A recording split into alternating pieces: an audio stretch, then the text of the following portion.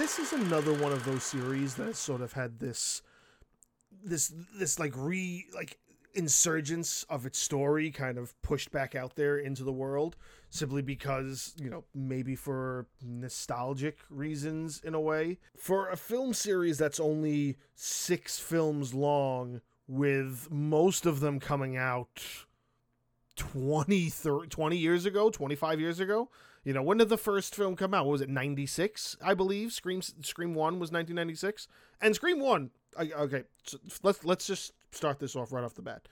I'm not going to bash the series. I'm not even going to bash the most recent film, which is what this entry is essentially going to be about. All I'm saying is, for them to just continue to do this thing where they're coming out with these rebooted versions, but they're still, what's the word they call it? A requel? These requel of films that were really big and did tremendously well from years ago. For what? I don't understand what the purpose of it is for. The idea of Scream in and of itself is great.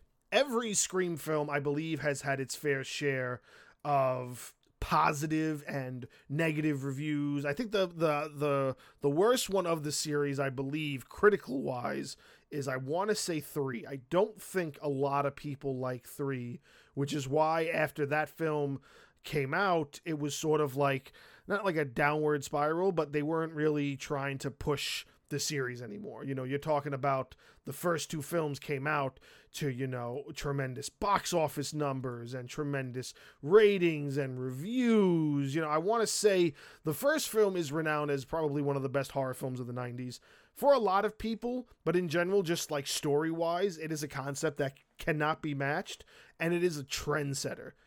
If that hasn't been said before, I'm going to say it now. If this doesn't have like ratings that are within the 80s or the 90% on anything, I'm going to be a little worried and a little concerned, simply because I feel like this needs to sort of be a more spoken about film for years to come. This has to be something that kind of people do idolize as being this archetype of a film.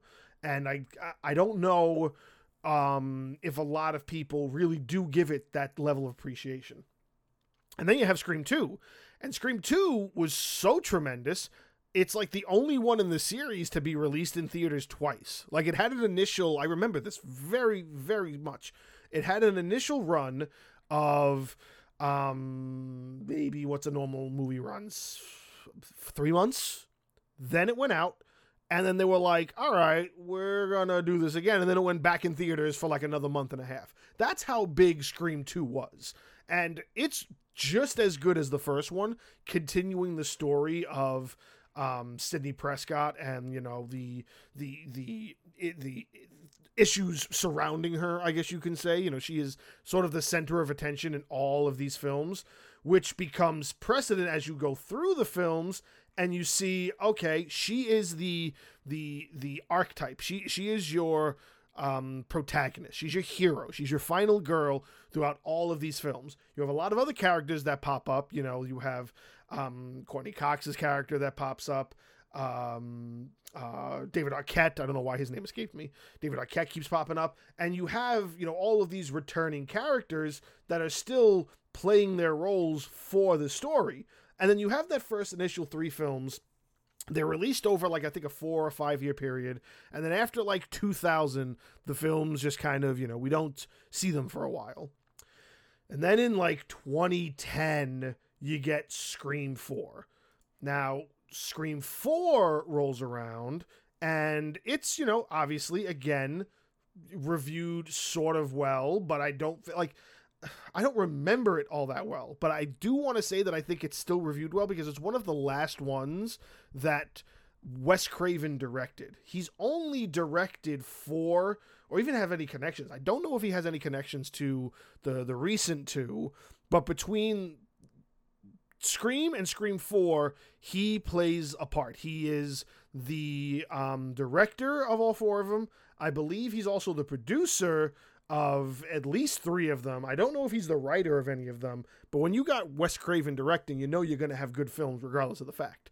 But I do believe that financial-wise, Scream 4 wasn't that good financially. I don't think it did that well financially at all. And so what happens is, this film kind of just disappears, doesn't do what people are kind of expecting it to do.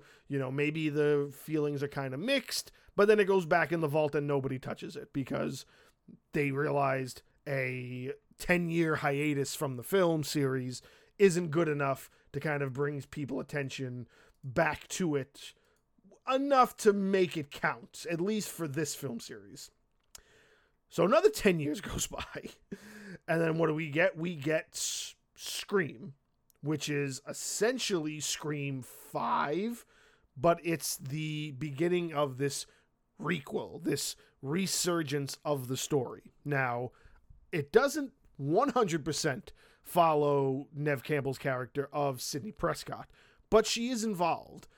And that's what I think is a really good concept. I believe that Scream from 2022 has a great concept backing it up. And that concept is that you continue the story. You get a lot of the main players from the original, but then you also make it where you are also torch passing at the exact same time, because that's really what this is. This is torch passing while also rebooting, while also sequeling, and it's very smart. That Scream from a year or so ago is really, really good. I really enjoyed that film from start to finish because it did all the same things that the first film did, while also incorporating a lot of today's most common horror movie tropes and exploiting those in a way.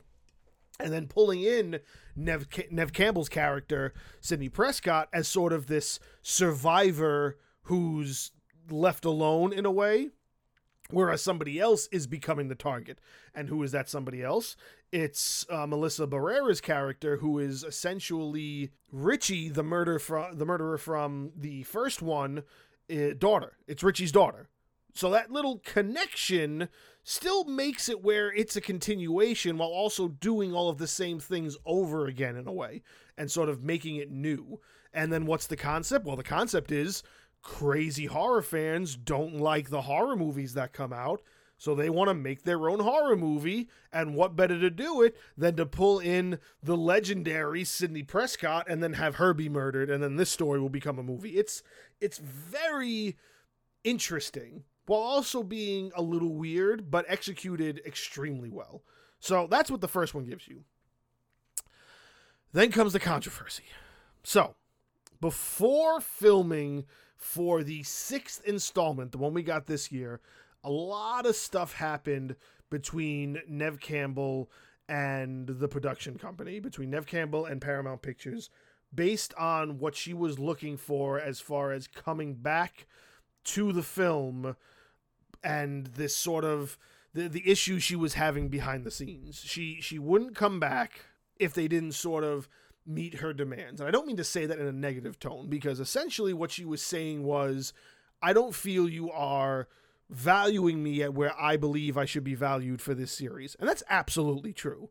No one's watching these films without Neve Campbell. I believe the 6th installment did relatively well, but I think maybe critically, I think it's good as well.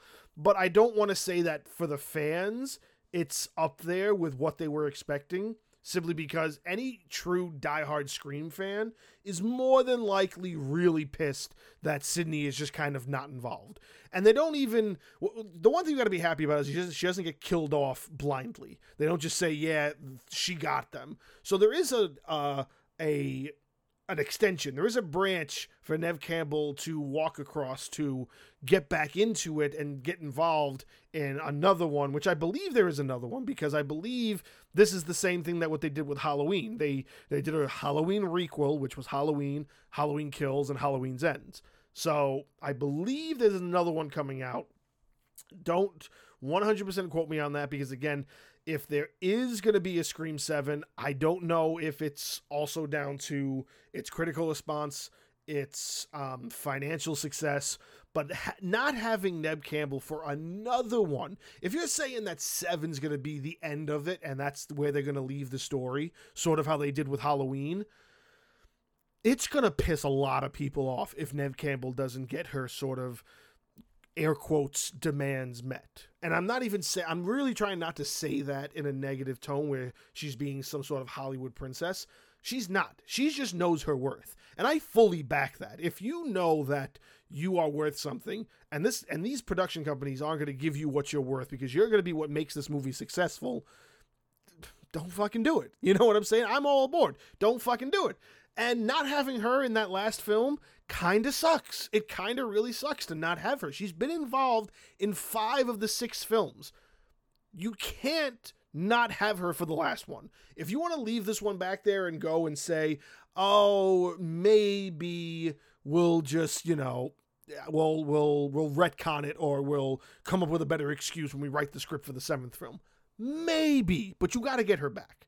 And you have to end this story on a really good note, because truthfully speaking, when it comes to 6, I'm not that satisfied with it. I'm not 100% on board with what that ending was sort of like, because again, we're talking about films that need that twist to sort of matter. And to me, that idea that it's the police detective and these are his 2 kids and they were able to sort of hide that, it's, to me, I don't want to say it's lazy, but it's poor writing. It's not what I was expecting. And now the film starts off tremendous and it progresses really, really well. But then it gets to that ending and the ending gets sour. It's almost like they wrote this amazing story and they were botching the ending and they couldn't figure out what they were going to do. What can we do? Who are we going to have be the main killer, or blah, blah, blah, blah.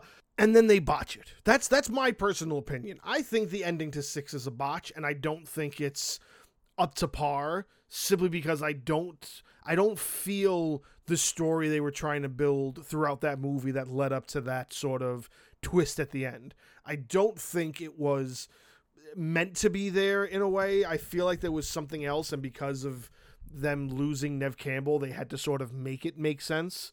Or maybe it was one way, and I don't know. If that was really the ending that it's supposed to be, I'm disappointed. I'm somebody who is going on record saying I'm disappointed with the ending of Scream 6. Now, again, will they continue this? Is the whole Neve Campbell thing going to kind of leave this series dead in the water?